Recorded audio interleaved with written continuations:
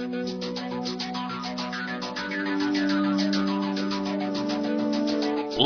from the WTAD studios in the Lincoln Douglas building in downtown Quincy, it's time to pull up a chair and assemble today's WTAD News Roundtable.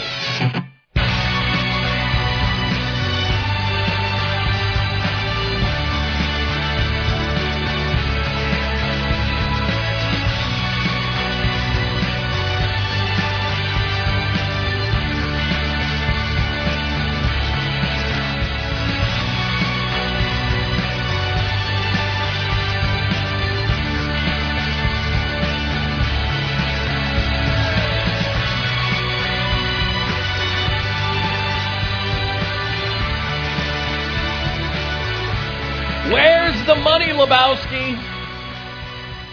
Let me have another look. It's got to be down there somewhere. Iconic scene from an iconic movie. The dude without the money being questioned by some nihilists about where the money is. Reminds me of where we are right now with Governor Pritzker. Where are the numbers, Governor? Let me have another look. They got to be down there somewhere. Remember last Friday, Governor Pritzker said, hey, look, we're going to try and work some things out and have these numbers for you. We'll work this out over the weekend. Yesterday, we still didn't have those numbers worked out, and Mark Glennon at WirePoints decided what is so hard about getting these numbers? If you don't have them, why don't you have them? And if you do have them, why aren't you sharing them with us? Speculating doesn't help the situation.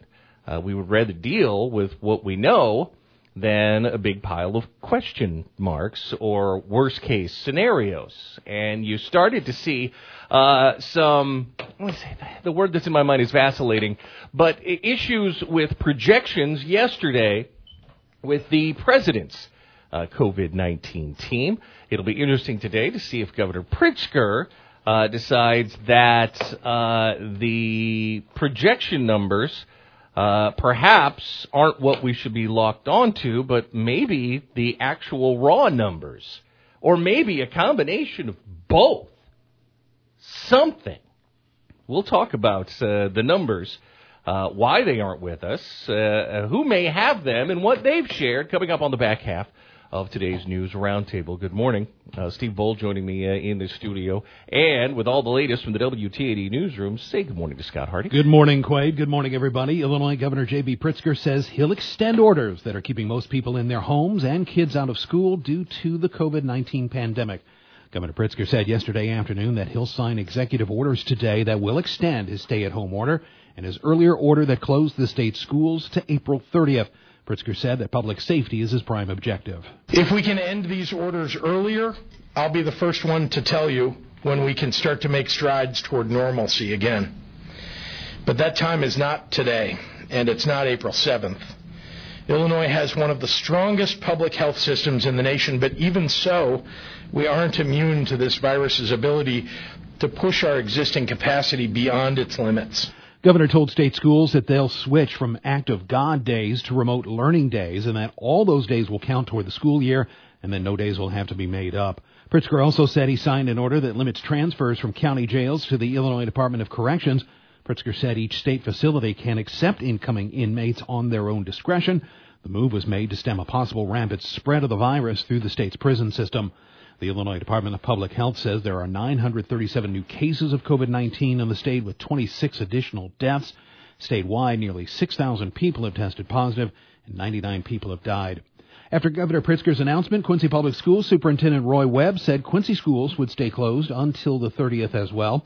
In the letter sent Tuesday, Webb said that the current food service would continue, but there would be no service on April 10th. That's Good Friday and was a planned school holiday anyway. Webb also said that April 10th will be the end of Phase 1 of remote learning.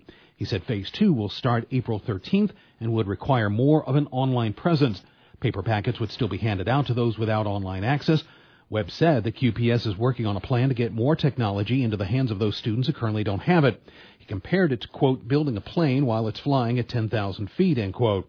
Webb also said that the district is working on graduation for QHS seniors, saying it, quote, may not be a traditional ceremony, but we do plan to honor your time as a Blue Devil, end quote. Quincy and Adams County officials have announced a new website designed to aid those seeking help due to the economic effects of the pandemic. The website, adamscountytogether.com, is described as a resource for the community and is a place for residents, businesses, and nonprofits to seek information on numerous federal, state, and local assistance programs. The website's another step in the Adams County Together Task Force announced last Friday by Quincy Mayor Kyle Moore. Statement says that at the website, people, businesses, and nonprofits can access direct links on relief assistance, grant funds, and loan programs. Another northeast Missouri county has announced its first positive case of COVID-19. KHQA TV's Chad Douglas has more. Health officials have confirmed the first case of COVID-19 in Clark County, Missouri. The Clark County Health Department says the 50 to 60-year-old resident is currently hospitalized. That person is receiving medical care at Hannibal Regional Hospital. This is the fourth confirmed case handled at Hannibal Regional. The health department urges the public to take appropriate precautions, including good hygiene, social distancing, and limiting in-person interactions. Hannibal Board of Public Works says it's been ordered by the Hannibal City Council to proceed with implementing its new water filtration system just a day after they announced a delay due to the pandemic. HBPW Interim General Manager Matthew Munzlinger sent a press release last night revealing the order and said that they would do so, quote, reluctantly, end quote. An ordinance passed in 2017 mandated the HBPW to switch from using chloramines to disinfect the city's water supply by April 1st. The board has built a new granular activated charcoal filtration system and had earlier planned to start the switch on Tuesday. The board, though, announced Monday that it would delay that due to the coronavirus pandemic. They feared that during the switchover there would be increased contact between employees as well as with the public. Munzlinger said in a statement, quote, we will do it as safely as we can, hoping that there are no issues with the transition or with the virus, end quote. City of Hannibal has called a special meeting later today to remove 2 members of the board and appoint 2 new ones. According to an agenda released Tuesday, BPW Board Vice President Stephen Smith and board member Stephen Frank will be removed as board members. That would be the 3rd board member to be released since December. That's after former board president Lenny Rosencrantz resigned in September. The 2 new appointments to the board listed on Wednesday's agenda include William Dees and John Zerbonia. Since Rosencrantz resigned, Smith has led the meetings following his departure. Frank has led investigation efforts on behalf of the board into the misuse of funds. The board announced in Adams County is the first county in Illinois to have over 50% of its residents filling out the 2020 census. That's according to the U.S. Census Bureau, which says that through Monday, 52% of Adams County residents filled out their census. In Quincy, that rate's 52.4%. Local officials hope to get the county's figure close to 90%. Hancock County is not far behind, with 44.5% of residents filling out the census. Response rates in Pike, Brown, Schuyler, McDonough, and Scott counties range from 35 to 39%. Marion and Lewis counties in northeast Missouri both have over a 40% response. Over 41% of Hannibal residents have responded. Most northeast Missouri counties have over a 30% response rate. Lee County, Iowa is nearly 41% response rate. The city of Keokuk has a 39% rate. Fort Madison has a 38% rate. That is a look at the latest in local news on this traditional Census Day. Of course, we'll have more for you throughout the afternoon right here on WTAD.com and on our social media pages, including both Twitter and Facebook. You guys haven't experienced any April foolery today, have you? No, not yet. You got something planned? No. You don't tell somebody you're planning. I think our GM did earlier. Yeah. Really? Yeah. He doesn't seem like Read your email, you'll find it. The April Fool's Day jokester. Come on. I would sense, though, that... But that would be the perfect person to do it, though. Well, yeah. But of all the days to think, let's do an April Fool's joke, today would not be the day. Today's, I'm not a fan every year, but this year would be poor form. In the words of Steve Rogers, not today. Not today. Very good. It's 10:16. We'll take a time out. When we come back, the numbers. Where are the numbers, Governor? We try and find some and share what we found when we come back on the News Roundtable. WTAD.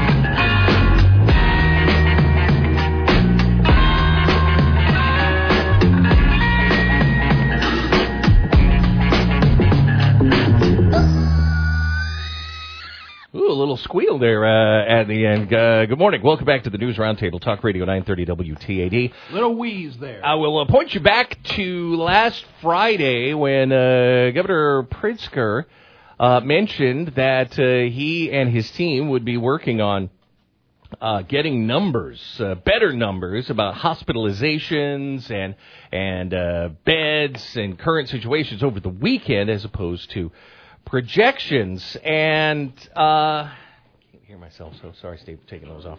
One of the things that Chicagoland, Cook County, one of the hotspots, not one of the heaviest areas in the United States. New York still kind of the epicenter right now of coronavirus, COVID-19 here in the United States. There are other areas that are flashpoints, but Cook County in the state of Illinois and in the Midwest outside of Michigan seems to be that flashpoint.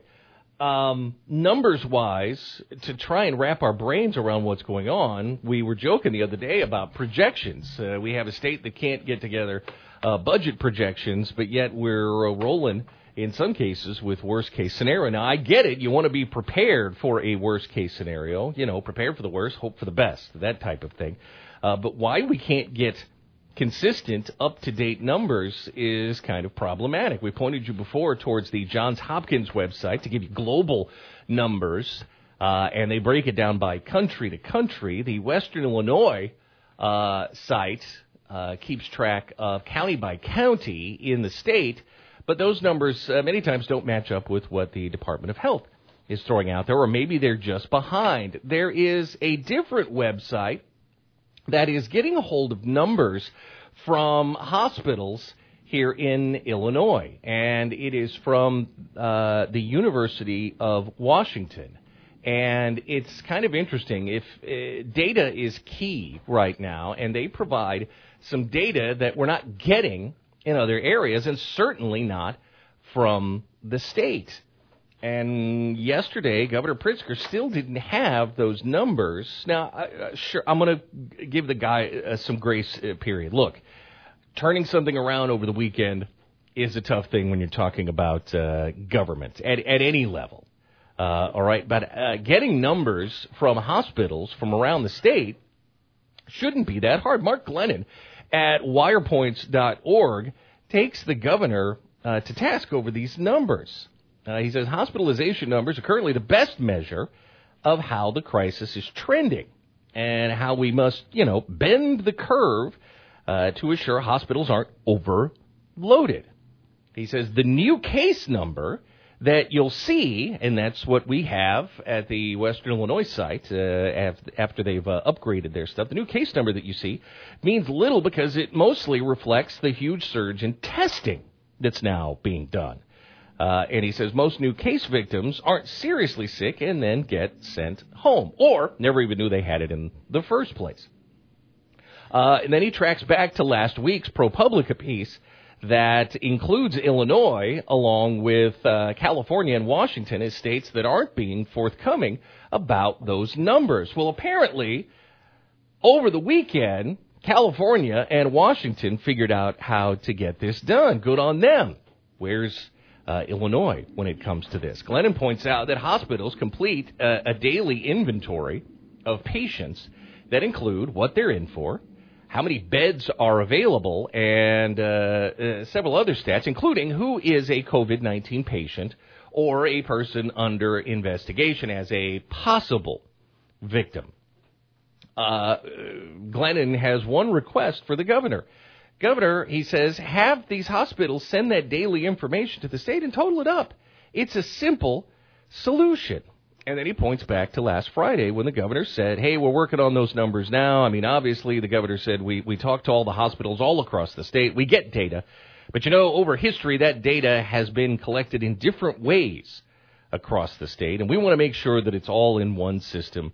We've been piecing it together. Well, he went looking, and he found some data at, as I mentioned, the University of Washington's Institute for Health Metrics and Evaluations. And if you visit that, and I'll put the link up for this, again, at the News Roundtable Facebook page and also at my Twitter page, at Quadius, at Twitter. and so that you can see the numbers that the University of Washington has put together per what they've compiled from the Illinois hospitals. They point out that as of yesterday, the end of March, Illinois, hospital bed-wise, is in good shape. Beds needed, they point to, being just over 9,000 when we reach peak. And they point to that as being middle of this month, because we're in April now, pointing to that we've got basically 40% more hospital beds right now than we're ultimately going to need. We have 14,552 beds available in our hospitals here in the land of Lincoln. At peak, we would need 9,227 for COVID-19 patients. So they have a bed shortage number, and that number is, well, now 0. Now, when you get to ICU beds, there we seem to have a bit of an issue. Peak numbers, again, projections at 1,399 at peak, which would be in a couple of weeks. ICU beds available just over 1,100. So at peak, you would have a shortage of 250-plus beds. Ventilator-wise, apparently we're not as bad as Governor Pritzker is stating, and I'm not sure where the 4,000 ventilators that he keeps pointing to is coming from. I'm not sure who's giving him that number. This University of Washington study projects that we'll need 1,119 more ventilators than we currently have, not 4,000. Is that a case of, hey, we need 4,000, and if you send us 2,000, we'll be covered? Is that a negotiating tactic? I'm not sure. The governor's not stating that that's what he's doing. Now, when you talk about handling things at peak, you look at how other countries are doing this. And something that we've touched on before but haven't really dug into is spreading people out. If you've got some hospitals in some hotspot areas, and there are places that are breaking numbers down by zip code, because perhaps even in Cook County, you're going to have places that are feeling the effects of this more acutely than others. Can you move people from certain hospitals where there may not be an availability to an available bed someplace else, or do you have to erect someplace special? Because that's happening now. 2, France, as Glennon points out, is addressing their issue by spreading patients around, putting them on trains and places with more capacity when necessary. Glennon says what we need is how hospitalizations for the virus are trending. He says these University of Washington updates, they update their data daily, but it doesn't show trends. What he's hoping for is that the state would be providing that, and he says it easily could be. So what's holding the state back from showing those numbers, dealing with us on that particular level? He concludes by saying hospitalization numbers aren't important for just measuring how much capacity we will potentially need. He says they're also essential for the difficult decision about when to end that stay-at-home order that has just been extended and, for the most part, has shut down a large section of our economy. He says these are facts that we'll need moving forward, and for whatever reason, they're facts that we either don't have or we're not going to share. These are interesting questions. Will Governor Pritzker address them later this afternoon? Like I said, all right, I'll give you some grace time. You didn't figure it out over the weekend, but maybe you'll have it today. Will he be asked about this today? Stay tuned. Governor Pritzker, again, will address the states later this afternoon. Now, while that's going on, D.C. is talking about the next round of stimulus. Let's just negotiations are underway for that next round of stimulus. What would that include? Would that just be for states, or would that be for individuals or businesses, or all of the above? And what would that include? And would there be conditions on this next round of stimulus? We'll talk with our representative, Darren LaHood, about that tomorrow on the News Roundtable. He'll join us at 10:15. And that will be an interesting conversation. So hopefully we'll have some interesting stuff and some hard numbers to talk about moving forward as well. Again, we're all in this together, and I'll put the links up from the University of Washington COVID-19 data source, again, at the News Roundtable Facebook page and at my Twitter page at Quadius. We'll be back tomorrow morning at 10 a.m. You should be here, too. The News Roundtable will reconvene tomorrow morning at 10:06 a.m. on AM 930 WTAD. Podcast available online at WTAD.com.